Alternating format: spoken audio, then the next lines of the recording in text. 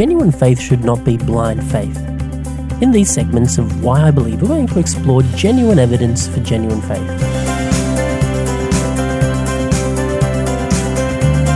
Welcome to Why I Believe. My name is Cristian, and once again, I'm delighted to have Brad and Michael here with me in the studio. Welcome both. Thanks, Cristian. Hey, great to be here again. Now, the last time we were together, we spent some time beginning to answer the question, if God is good, if he is love, why is there so much suffering? Why do bad things happen to good people? And where did we leave off last time? We were talking about the battle that was going on, the battle for the hearts and minds. Mm-hmm. The being described in the Bible is in different names, sometimes as Lucifer, sometimes the devil, sometimes Satan, and how he wasn't actually a two-horned beast, but he was actually a beautiful angel in heaven, is what the Bible describes to us, who was really close to God, but started to want to be God and take over from him, and it's all began there. One of the things... Pride. Yeah, absolutely. One of the things we discussed was a desire to be free from constraint from God's law of love, from a love where the ultimate motivating factor for any action is selflessness and a desire to serve others. And here is this amazing angelic being who wants to live for himself, my way or the highway, basically. We looked at Revelation chapter 12 and we finished with that passage where it says that there was a war in heaven, and obviously not a physical war because God is able to obviously vanquish anybody in a physical war, but there was a war of words, a war of ideas, a war of truth and lies. And it says that the devil was expelled from God's presence. Basically, God says you're free to do as you please. God doesn't destroy him or kill him. God gives him the freedom to continue to live because that's what love is. We spent some time talking about the concept of love and freedom and how they're so completely intertwined that they can't be separated. So God doesn't exterminate Lucifer and all the angels that choose to follow him.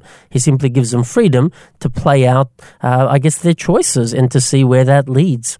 Then, I guess the obvious question is, that's what happened in heaven. That's what happened between God and Lucifer. How did humanity get dragged into this mess? And why do we have to suffer for the decisions or the choices that some angel made far away a long time ago? We're going to spend some time in the book of Genesis, and we're going to look at the origins of good and evil here on earth. So let's go to Genesis chapter 1, and we're going to read verse 27 to verse 31. And I'm wondering, Brad, if you can read that. Michael? I was just going to say this would have to be right back very close to the beginning. We're talking Genesis chapter 1, wouldn't it? Right at creation. The Bible says that God created the world in 7 days, and we're going to read a description of how God talks about the world, this planet that he's created, and obviously one of many. Would you like to read that there, Brad? 27 to 31? Yes, please. So God created human beings in his own image. In the image of God he created them, male and female he created them. And God blessed them and said, "Be fruitful and multiply, fill the earth and govern it. Reign over the fish in the sea, the birds in the sky, and all the animals that scurry along the ground." And God said, "Look, I've given you every seed-bearing plant throughout the earth and all the fruit trees for your food. I have given every green plant as food for all the wild animals, the birds in the sky, and the small animals that scurry along the ground, everything that has life." And that is what happened.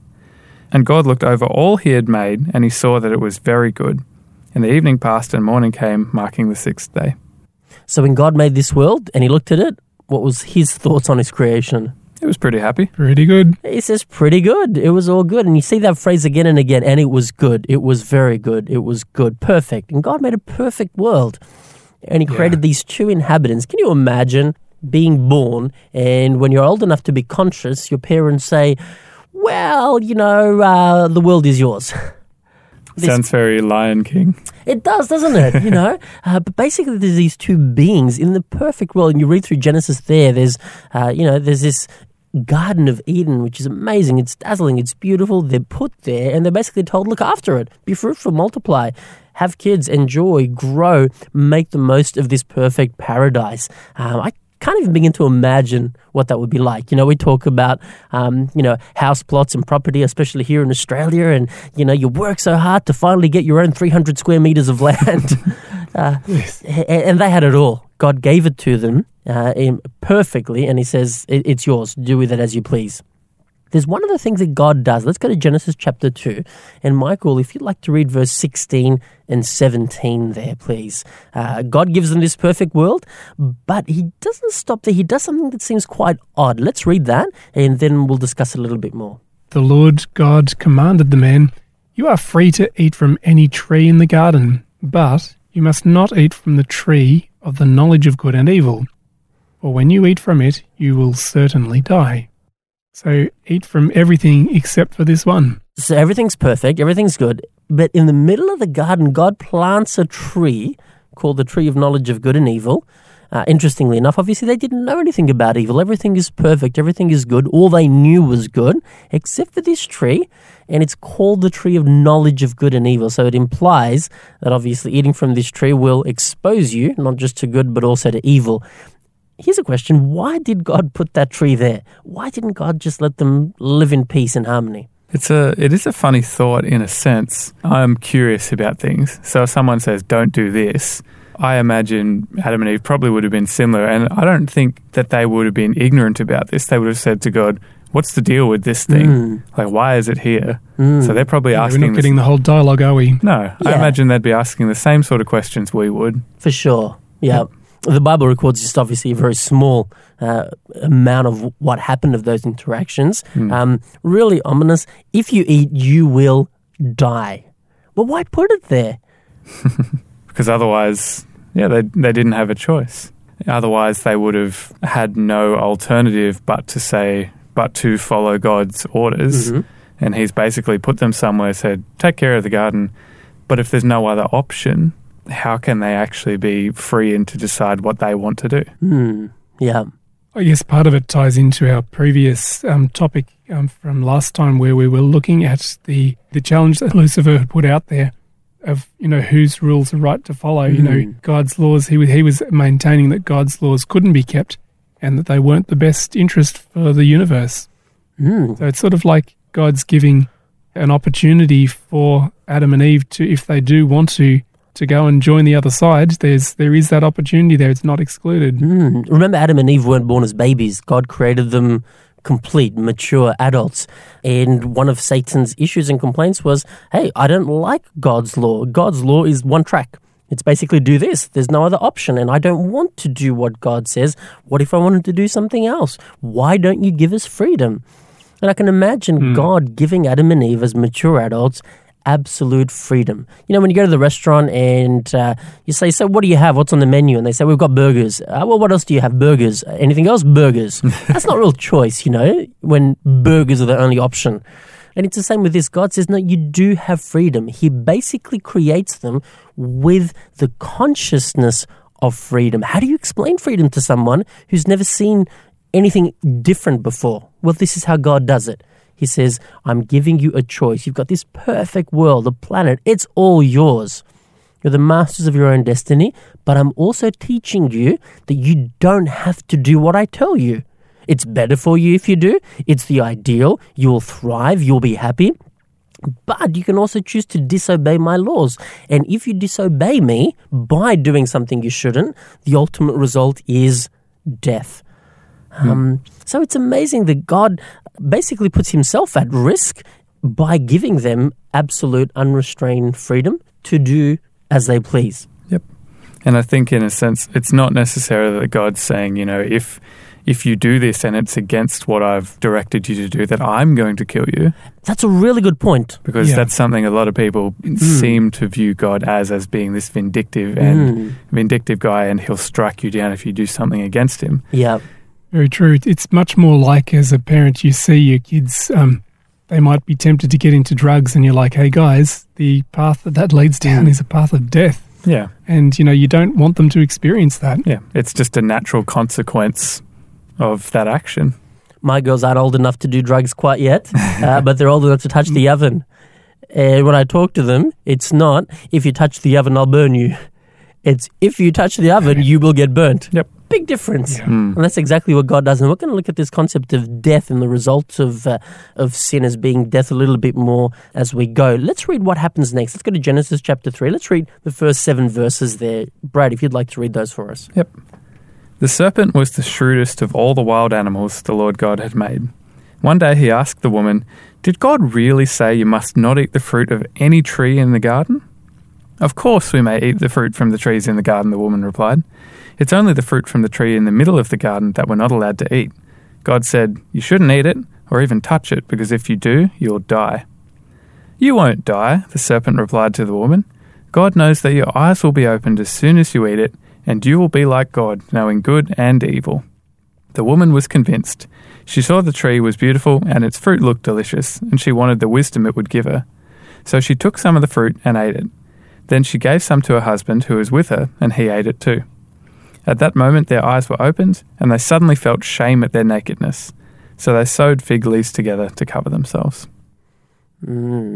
Sad tragedy of human history. Yeah. How did sin and death come to earth? Well, basically through the choice of Adam and Eve. They chose to disobey God. Now, it's interesting. How does the devil, behaving or impersonating a serpent, how does he trick them? How does he deceive them? What does he use to appeal to them? A lie.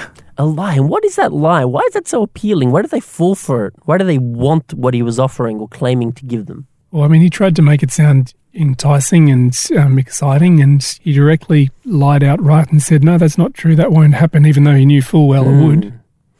And he talks about what he wanted. He said, you will be like God. Like God. Yep. How will you be like God?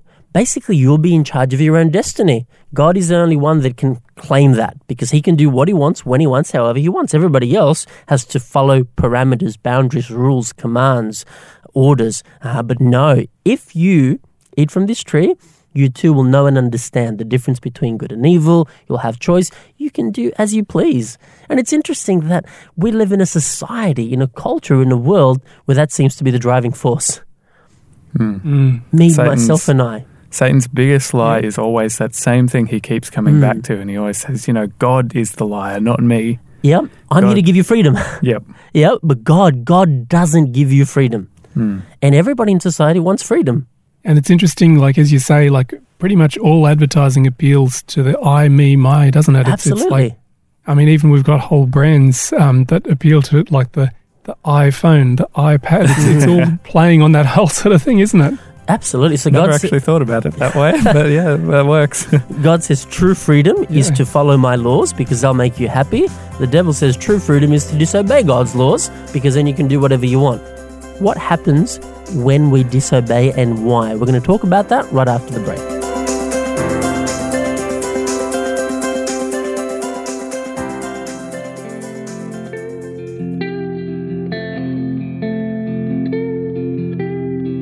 I was an orphan lost at the fall, running away when I'd hear you call. But Father, you worked your will. I had no righteousness of my own, I had no right to draw near your throne. But Father, you loved me still. And in love before you laid the world's foundation, you predestined to adopt me as your own. You have raised me so high above my station. I'm a child of God by grace and grace alone. You left your home to seek out the lost. You knew the great and terrible cost. But Jesus, your face was set. I worked my fingers down to the bone, but nothing I did could ever atone. But Jesus, you paid my debt. By your blood I have redemption and salvation. Lord, you died that I might reap what you have sown. And you rose that I might be a new creation. I am born again by grace and grace alone. I was in darkness all of my life. I never knew the day from the night. But Spirit, you made me see. And I swore I knew the way on my own. A head full of rocks, a heart made of stone. But Spirit, you moved in me. And at your touch, my sleeping spirit was awakened. On my darkened heart, the light of Christ has shone. Called into a kingdom that cannot be shaken. Heaven's citizen by grace and grace alone. So I'll stand in faith by grace and grace alone. I will run the race by grace and grace alone. I will slay my sins by grace and grace alone. I will reach the end by grace and grace alone.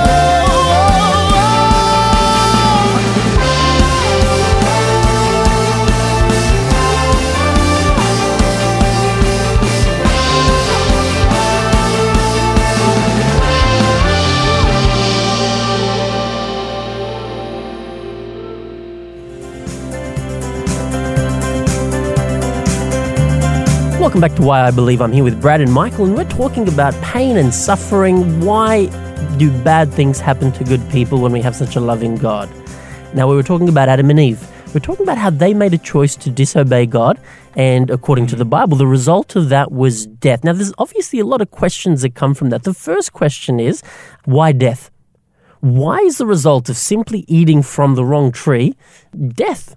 It seems a little bit harsh. You know, if my children chose to eat cookies from the cookie jar when they weren't supposed to, I can think of a lot of ways to teach them, to discipline them, but I'm not sure that death would probably come to mind as a first option. Not the death penalty, eh? Definitely not. Not for taking cookies from the cookie jar. So what's going on here? Why death? Why such a drastic measure for such a seemingly small infraction? Well, look, I mean, I think it's a behavioural thing as much as, again, I don't think this is necessarily God turning around saying, I'm cursing you with death.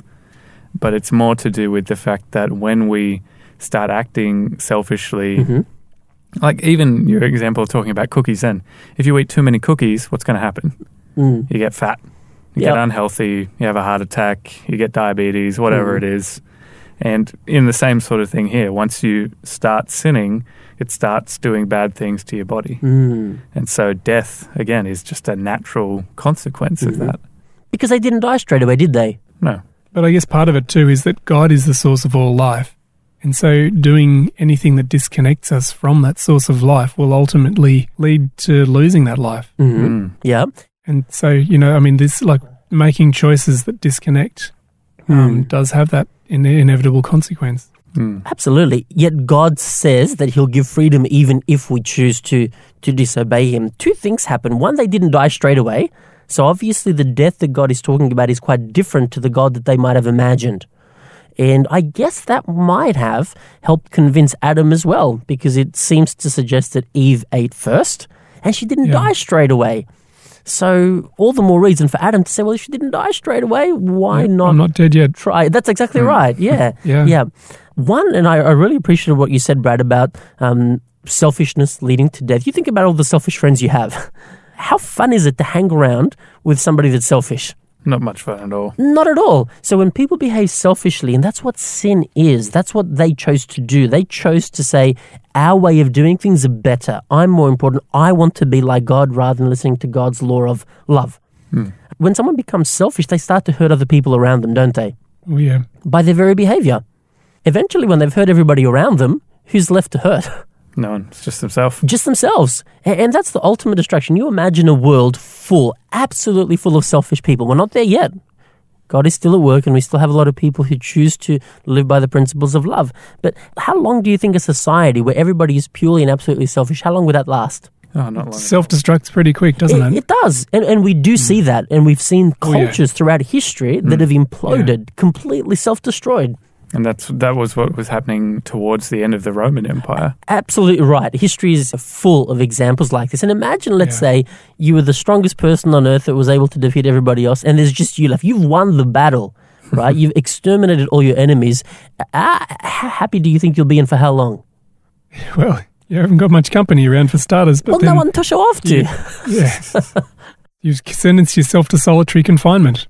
And I think after a while you'd either go crazy or jump off a bridge to end it all. That's why in Romans 6:23 it says the wages or the consequence, the result of sin or selfishness is death. This is where it leads. That's what happens when humans choose to be selfish. Now, another interesting thing is, first of all, the wages of sin is death. The results of selfishness is ultimately death and destruction. But God does something else. God says, instead of letting you live forever, as you read there in Genesis, he expels them from the Garden of Eden. They can't eat from the tree of life. They can't keep living. God says your days are going to be numbered. And this is something that God does do directly. While he doesn't kill them, he doesn't let them live forever. Why do you think God doesn't let humans who are selfish live forever? Why has he given us a finite lifespan? It puts a limit to what a selfish being can do in the context of their destructiveness on others. Not that everyone chooses that path, but it does put a limit on it. It almost seems to ensure the survival of humanity, doesn't it? I mean, you get someone like a Hitler or whatever, someone like that, even someone who might bring in a reign of terror, they're not going to exist forever. Absolutely. You can look at the story of the Tower of Babel, and God literally says about these guys, if they put their mind to this, there's nothing that they can't accomplish. Yeah. These were sinful humans, and the story of the Tower of the Babel is saying, okay, we want to be like God, so we're going to build a tower the whole way up to heaven, basically. We want to ascend and be like God. And God's just saying, well, I'm sorry, but the consequences of sin is that can't really happen. Yeah. I'm not going to let you get so far that you destroy yourself. Yeah. I mean, you imagine, as you said, Hitler or someone with nuclear weapons. God basically says there's a limit to how much you can destroy each other. And I think it's also an act of mercy. Can you imagine living for 6,000 years in pain, in sorrow, in suffering, watching people hurt themselves? God basically says, I'm going to give you rest from the pain that has come upon humanity. That's why when... Even someone who's living the most miserable life, it won't go on forever. That's right. So I think really the concept of allowing us to die rather than live on forever is an act of mercy that God has given humanity. The other question that is worth exploring is, why do we have to suffer for the consequences of our great-great-great-great-great-great-great-grandparents? It's a serious question. You need to look at that because, we weren't the ones who ate the forbidden tree. That's right. I wasn't there. If I was there, I wouldn't have done that. I would have taken in quotes, blame me. Yeah. I would have taken an axe and just cut the tree down and no more temptation. Maybe. Yep. Maybe. But why do we have to suffer for the consequences of Adam and Eve? Let's go to Romans chapter 5 and we'll start exploring this, Michael. Yeah, great. Yeah, sure. So Romans chapter 5 verse 12 is a really good verse that answers that question. In Romans 5 verse 12 it says, "Therefore, just as sin entered the world through one man, and death through sin, and in this way death came to all people because all sinned." Sorry, that wasn't the verse I was thinking. That explains exactly what we're talking about, though, but it doesn't. It tells us what happened. The answer to it. Yeah. What was the verse you were thinking about? There was a verse that talks about how that through one man, Christ, life has been offered. Yeah, that's just a little bit later, and we'll come to that in a minute. What it says here, though, is that sin and selfishness impacts other people. Is it fair? No. It's not fair. If I choose to run a red light and I crash into somebody else and injure them severely or possibly even kill them, is it fair? No. It's not fair for them, is it? Not at all. There's no fairness in that. Now, what are the options to make sure that unfairness doesn't happen? You obey the rules. Well, I could obey the rules. That's a good start, right? Or we could take everybody off the road and not allow anybody to drive. We could lock people up in their homes and we keep society safe. Would that be a good option? Probably not. No, so the minute you have freedom, you have the opportunity or the potential for what? For making things miserable for others. And for injustice. That's right, for hurting others. The moment you have love and freedom, you have the opportunity to hurt other people. And a lot of the time, this freedom of choice is not restricted to us. If someone else makes a choice to do something stupid and that affects us, that's still free choice. Absolutely. And it's an unfortunate consequence of that, I guess. It's like in America, they have really strong free speech laws. And the consequence of that is that people say stupid things. Mm-hmm. But freedom of speech still needs to be protected for everyone, even though some people are going to take advantage of it and do rude, hurtful things with it. So it's interesting. That's a really good point. Our society, which blames God for allowing pain and suffering, wrestles with the same kind of choices. And we allow people to do dumb things because we think it's better to give people freedom, laws and freedom, and then obviously discipline and punishment for breaking them, than taking freedom completely away. So while we can blame God and say, why did he do that? It's interesting that we're doing exactly the same thing. And as a secular society, we actually think that's the best way to do it. Yep. That's amazing, isn't it? But why did we inherit it? Well, it's not fair. We inherited because sin and selfishness is not fair, and it gets passed down and it impacts other people. There's no easy answer to that.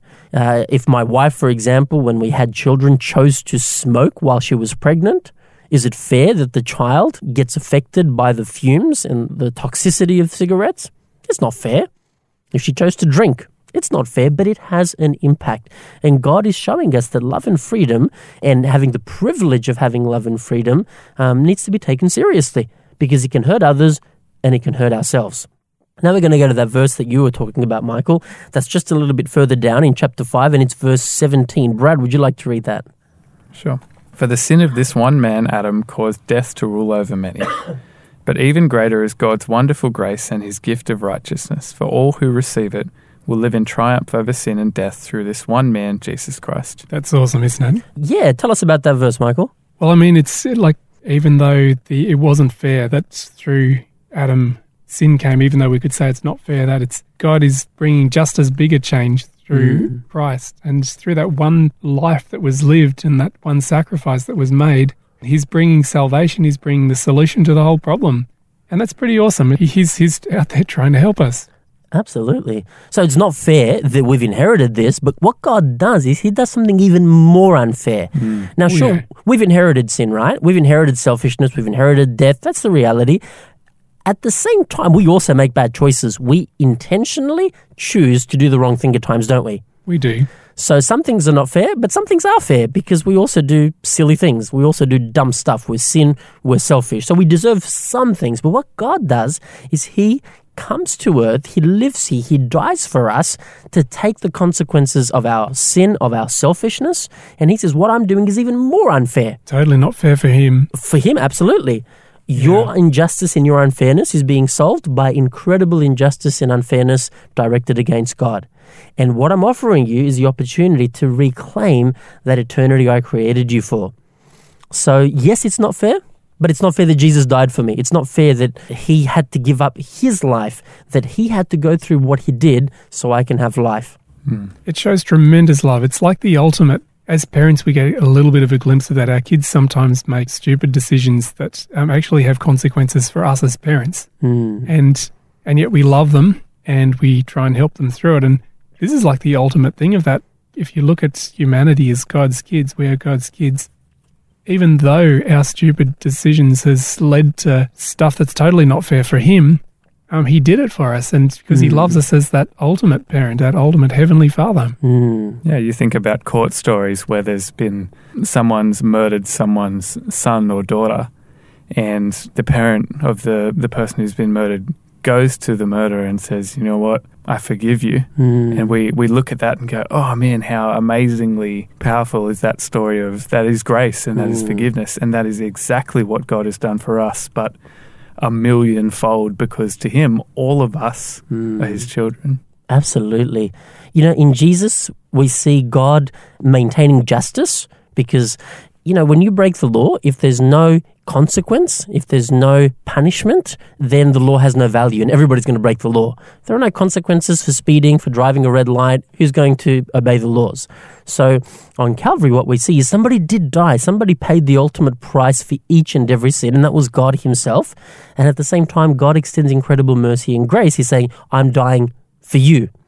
So we maintain both law and order, but we also see extreme mercy and grace. And we're going to talk about mercy and grace a lot more when we talk about what Jesus did. But ultimately, the solution to pain and suffering is in Jesus, having an experience with him and allowing him to be a part of our lives.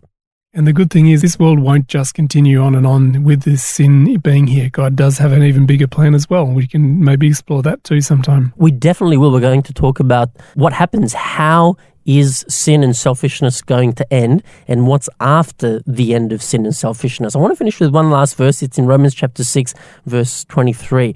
Now, we read the beginning of that. It says that the wages of sin, or the consequence or result of sin, is death. But then it tells us that the gift of God is life through Jesus. So yes, we do go through pain and suffering. We experience things that we wish we didn't. But God says, hold on, turn to me, trust me. There is a solution. There is an end in sight. And the end will be worth it and far better than any of the pain that you've gone through. Makes you want to know about who this Jesus guy is. And we're going to look at that in our next session. Thank you, Brad and Michael, and really glad to have each and every one of you listening in with us as well. If you've enjoyed Why I Believe, visit us at faithfm.com.au and contact us with any questions, thoughts, comments, opinions you may have. We'd love to be able to share those on air. Thank you for staying with us, and we'll see you next time.